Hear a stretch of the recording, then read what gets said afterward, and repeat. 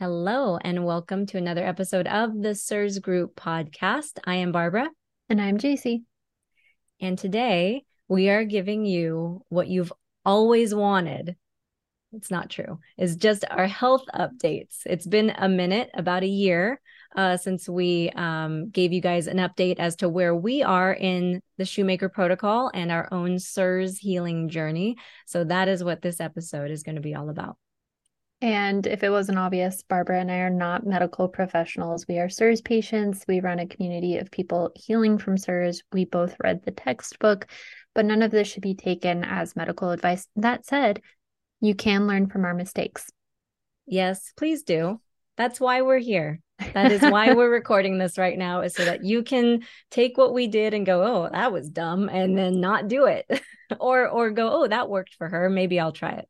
Whatever works. So yeah, I guess So, I'll go first. Go ahead. yeah, please do. I was going to ask, where does this all begin for you, Barbara?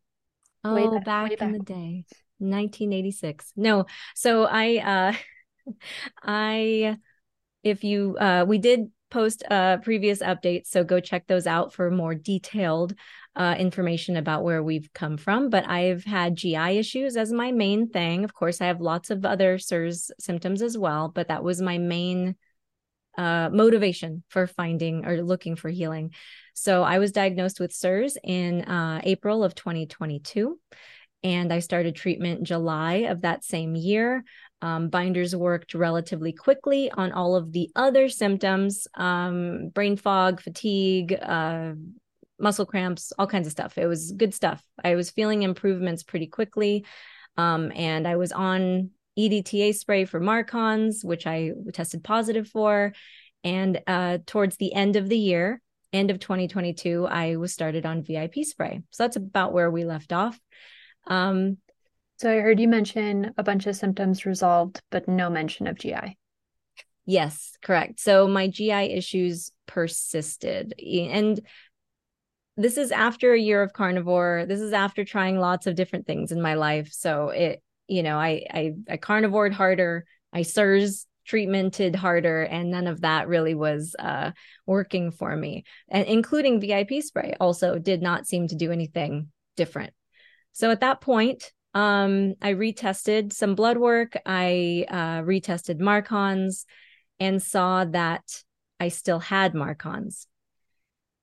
And that was kind of a bummer. My MSH was still pretty low. And for those of you who don't know, the MSH portion is important, especially for gut healing, because that when you have it at the good amounts, which your aim is at least to be at 35, 25 bare minimum. I never got above 16. So you want that to be working properly in your body to be able to repair your gut. And so because was not yet raised to the proper level, that was another kind of obstacle in my way of healing. So I know that you were still experiencing GI issues, and GI issues is what made you start CIRS treatment in the first place. So what was the pivot? So the pivot happened with a new practitioner. My old practitioner was no longer seeing out of state patients anymore. So I went with someone new, and upon looking at all my test results, she did reassure me that I had cleared Marcons at one point, and you can tell based on the level of resistance each of the strains shows in the test that you get, the test results. So she said that I was recolonizing. And the reason that's good is that means that I can clear it. I just need to raise my MSH and be out of exposure for that to really take hold and to kind of clear it for good.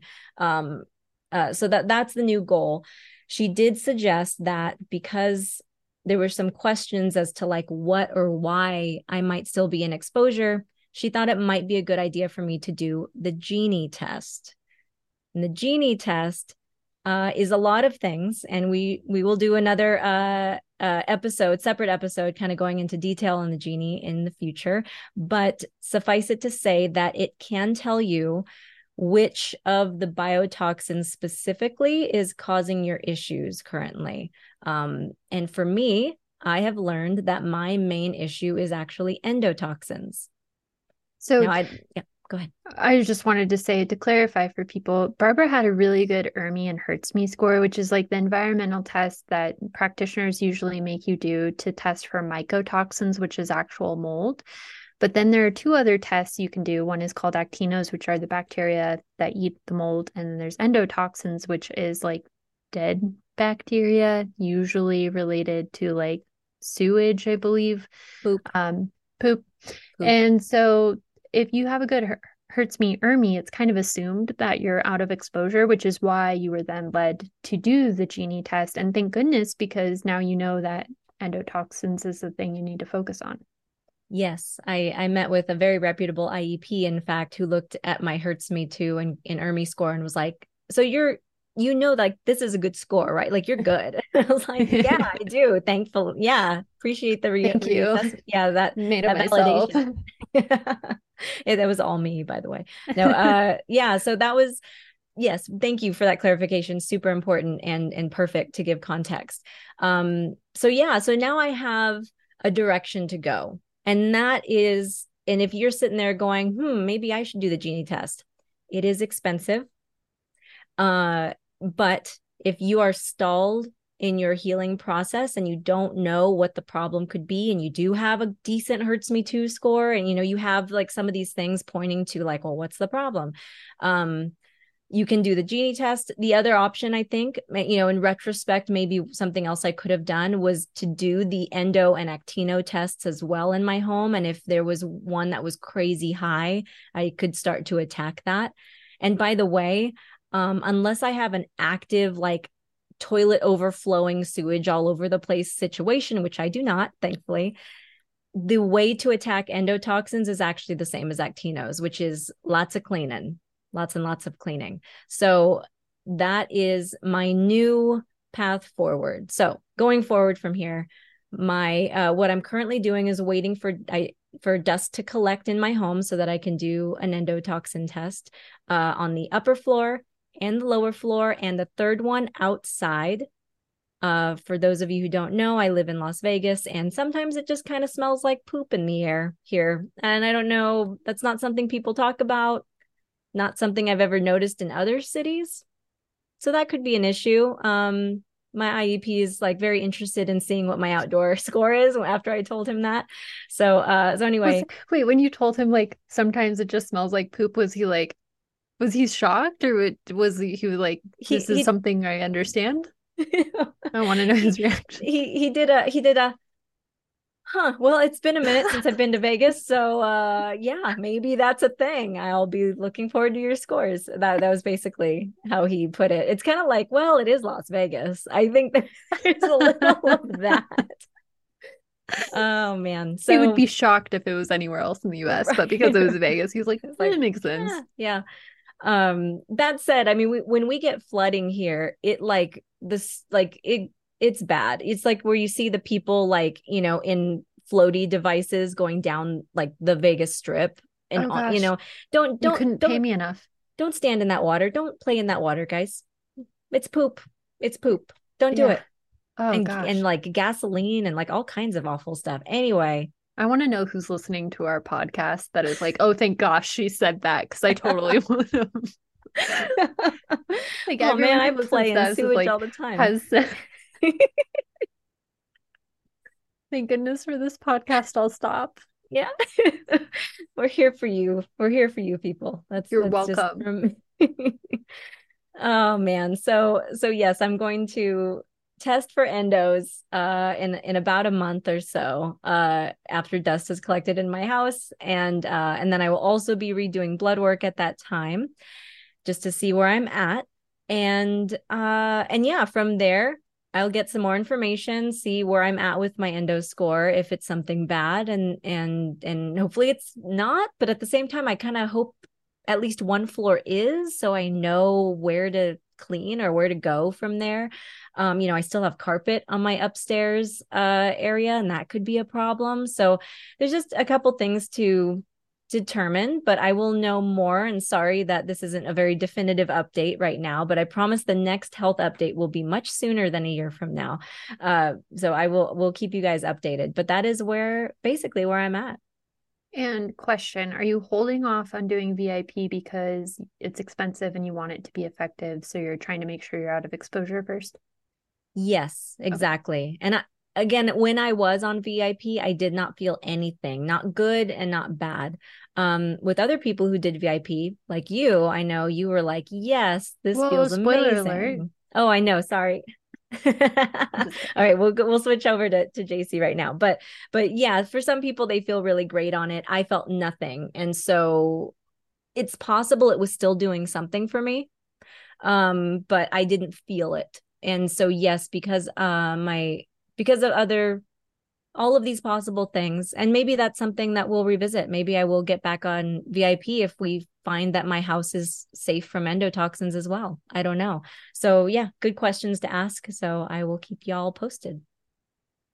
Well, thanks for sharing the update. I'm Yeah. glad we're doing this, even though it's like we're not resolved. Because if we waited until like all of our health issues were resolved, who knows when we could do this? Because it's just like it's not that SIRS treatment doesn't have an end, because it's like there's a very clear protocol and you do get off of VIP eventually, but we always talk about like SIRS does physically damage your body. There are things that get physically damaged, and so there are things you may need to address after SIRS treatment.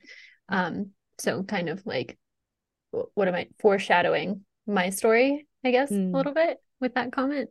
yeah. But I think it's important that people know that progress is progress, no matter how small, in the words of Dr. Seuss, I believe. And that really my main takeaway from your story is like the best thing to focus on in your SIRS treatment is what is the next best step. Okay, I did this, now I'm stuck, so now I can do the genie. That's my next best step. And now that I've done the genie, I have more information, and my next best step is to meet with an IEP. And it's just one step at a time. Yep. Exactly. And when you have good resources available to you, and that's the one of the best things about the group, just to plug the SIRS group real quick.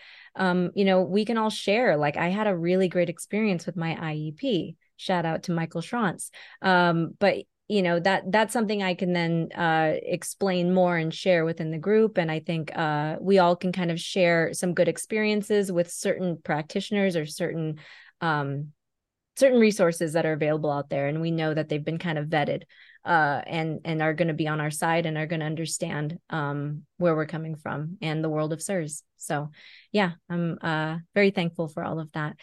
And now let's talk about you. Where have you been since our last update? Yeah. So as Barbara mentioned, we did a previous episode on this. So if you want like the details, the granular stuff of my journey, definitely check that out.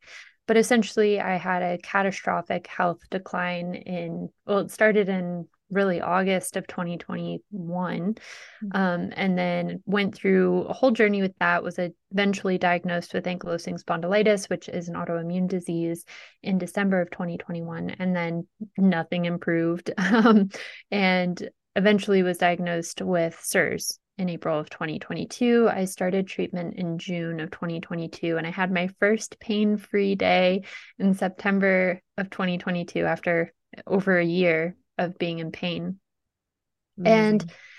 for me, the biggest thing that made a difference at the beginning of my journey was not so much starting the binders as it was getting out of exposure. That was a huge lever for me. I was living in a moldy house in Florida, came to Colorado to dog sit for 2 weeks, and ended up staying here because I was like, oh, this feels much better.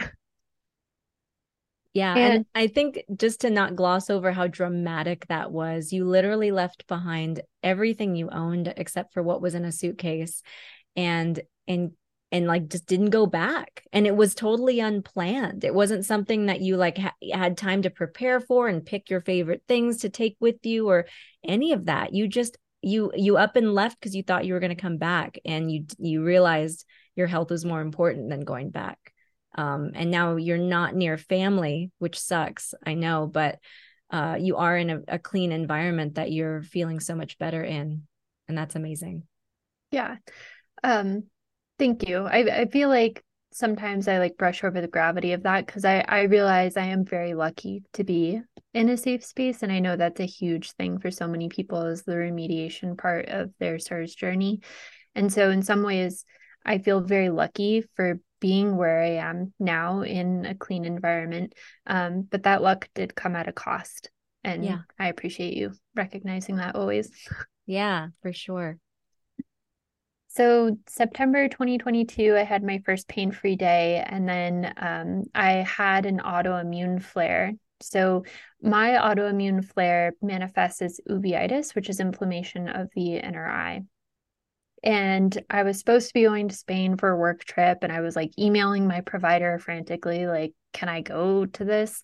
Um, the uveitis stuff, it's painful for one, it impacts my vision for two, and it's super freaking expensive. Like each appointment, okay, just side rant here. Everyone complains about the cost of CIRS, but the cost of CIRS has been nothing compared to the cost of my autoimmune related appointments. Mm. Each time I go to my eye doctor for the uveitis specialist, it's $450 Oof. each time. And they have to keep checking to make sure the inflammation is being reduced in your eye. So it's like an Ugh, appointment a week for a month. That's, you know, it's oh, insane. I'm really bad at math, but that's a lot of money, guys. That's a lot Yeah. of money. Um, so I Wow. had an autoimmune flare then, but ended up going on the trip. It was okay. I was pretty stable throughout it. I was on steroids, like eye drop steroids, orally, and then I was still doing my CIRS treatment because my CIRS provider felt it was important that everything stay as stable as possible. And then I just stayed out of the country for 2 months, and then came back to the States in December. And I came and stayed with you for a little bit. And then in January, we felt I was stable enough to start VIP spray. But then I also got COVID. And we have since learned that COVID is likely one of the biotoxins surviving mold, put out a paper on that. And so I ended up doing VIP and a spike protein damage protocol around the same time. And after that, I didn't have any more autoimmune flares. And so I really feel like that spike protein damage protocol was a huge lever for me. Yeah. That's Yeah. crazy. And you were able to do both at the same time, Yes. So, VIP and that. so I worked in tandem with my CIRS provider. They didn't really my CIRS provider didn't really direct me through the spike protein damage protocol. Depending on your provider, they may have like a different level of comfort with doing that. I Right. kind of took myself through it. There are great resources over at FLCCC Alliance. So if you're interested in looking into that information and kind of presenting that to your provider, if that's something that feels like, if you think you have a vax injury or long COVID, it's, for me, it was so worth looking into. Yeah. I think it was a huge, huge lever for me. Yeah. We'll have that info in the show notes as well. So from there, that was January of this year, basically. Yeah, January of this year. So I started the VIP, and you kind of slowly ramp up on VIP. And I just started noticing, like, at first I didn't feel any major effects from it. But then I would have these moments where I would just like be walking up the stairs and I'd be like, oh my gosh, I feel normal. Mm. Like for the first time in who knows how long, I would just have this like moment of clarity where like all the clouds lifted. And it was weird because prior to starting the VIP spray, I would have told you I was like 90% healed.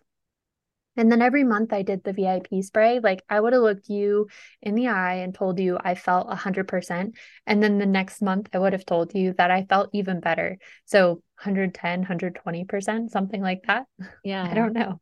That's Um, exciting.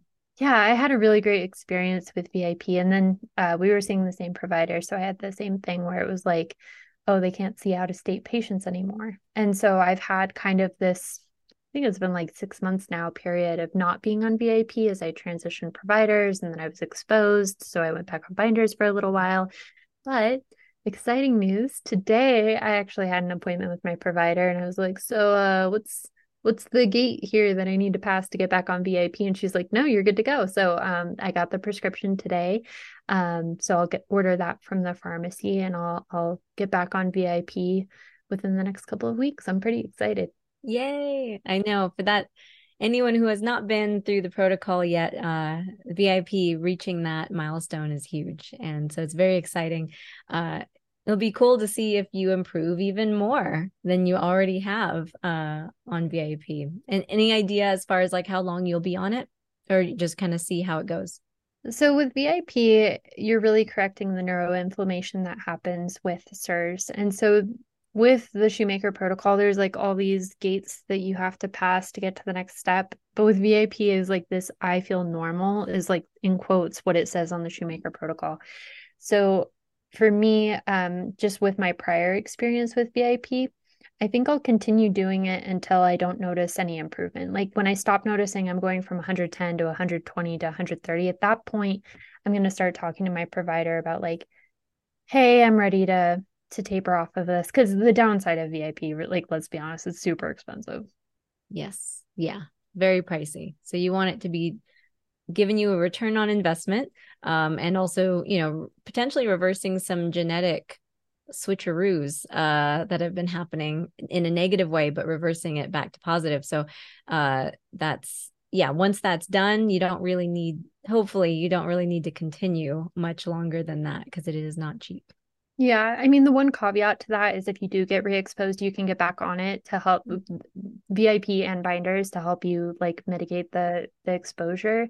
But it shouldn't be something that you have to take for life. And if you want to be like really precise about it, you could always get a neuroquant before you start VIP, and neuroquant measures the volumetric changes in your brain from the neuroinflammation. So you could always take one before, do a VIP, and then check your neuroquant to see if those volumes have recovered. I don't think I'm going to do that. We'll see how it goes. But I did want to mention, like, even before I started VIP, as I mentioned, like I had almost complete symptom resolution. And even through the exposure that I had this summer, the only reason I realized I was exposed was I had some light shoulder pain and my blood work showed that I was exposed. So now I'm a little more sensitive to like my personal signs of exposure so that hopefully, moving forward, if I am exposed, I can address that more quickly. But I wanted to mention that because I think that, for people who VIP feels like such a hurdle, like you can get really far in the protocol, like really far in terms of symptom resolution before you even do VIP. The other thing I wanted to mention was before I started SIRS treatment, I kind of thought there were going to be some things after SIRS that I would need to resolve because of the physical damage that the inflammation and the autoimmune disease specifically had put on my body. I really thought I was going to have to do like stem cell treatment for my knee because I had a lot of arthritic pain. The other thing is with the uveitis, because of the steroid eye drops I had to take for so long, I have cataracts in my right eye now. For my knee pain, it's 100% resolved. Like I didn't do any physical therapy. I've been working out progressively more.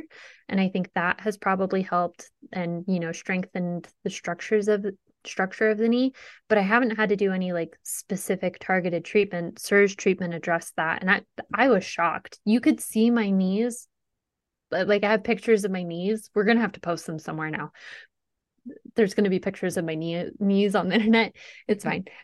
But they were like misshapen. They look like weird little shrunken head faces.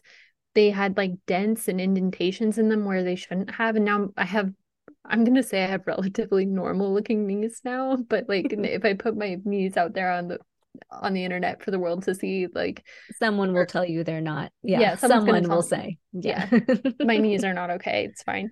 For the cataracts, I have noticed, I was telling Barbara before we started recording that I live in a lava lamp. Like the cataract manifests as like this just blob that's kind of like grooving, doing its little thing in my eyeball all the time. Like I can see it if I like focus on it or I talk about it. Normally I notice it more. But I do notice that if I am inflamed or I'm in exposure, the lava lamp gets worse. So the cataract is kind of a nice like bat signal to be like, hey, you're in exposure. Yeah. But it has reduced too. So my eye doctor said that the cataract itself is less apparent every time I go in to see him. So I'm not sure if that's going to 100% resolve. We'll have to see. There's also I might do, my little biohacky side treatments for it. But I've really been shocked at how much SIRS treatment has been able to correct, not only in terms of like the SIRS symptoms, but the autoimmune symptoms. Yeah. That is so exciting. I mean, that's something that you were told, oh, you have a cataract now, you're going to need surgery if you want that fixed. And that may still be the case. But the fact that it's improving, like nobody told you that was a possibility. So that's way cool. Yeah. It's exciting. Yeah, so it's really been exciting. I mean, especially considering where I was April of 2022, like, Mm. and just a year for context, I had suicidal ideation. I was in so much pain. I would just lay awake at night and pray to God, like, if I have to be in this much pain, make it worth it in some way. Like Yeah. that's where my mindset was a year and a half ago. And I was walking with a cane. I had a lot of pain in my joints that made me kind of immobile. So for a year and a half later to say that I have nearly 100% symptom resolution, I can run, like that feels honestly like a miracle. It's crazy. And, you will always inspire me for lots of reasons. But the fact that you've been through all of that and you got through all of that and you conquered that freaking mountain is amazing. And it's so, so good to see that healing is really possible. You were living proof. Yeah. And like you remind me, like I feel lucky that to be where I am today. Like I really feel God gifted me with the information about CIRS. Like that was not an accident that I learned that I have CIRS. It's not an accident that the people in my life knew about that, that they were able to tell me about that, that I have been able to heal. And some of that luck has come at a cost. Not being near my family sucks. And I hope I get to see them soon or sometime ever. But generally, I think that I guess my takeaway from my own story would be that your body wants to heal. And sometimes it's just a matter of giving it what it needs and then getting out of your own way and stop self sabotaging. I would say that's been the biggest lesson in my journey is like, if I can just let myself heal and not, push or strive so much, just give myself the tools I need and let me do it. That has been the biggest gain for my healing. I love that. I do because I've shared this since you shared it. I feel like it's a good way to end this episode. This week in the CIRS group, we had a group call, and there were some people are kind of struggling with their treatment, hitting setbacks, kind of where I'm at too, and I totally related to that. Jacie shared an amazing verse from the Bible, actually, that was very, very helpful to everyone in the group and has since been helpful to other people that I've shared it with as well. So it is Genesis 50:20. You intended to harm me, but God intended it for good to accomplish what is now being done, the saving of many lives. Yeah. I don't think we're given this journey for no reason. There is hope and there's a reason, and we will all get through it. Absolutely. And if you are looking for more resources and support on your CIRS journey, you can join us over at theCIRSgroup.com. See you there.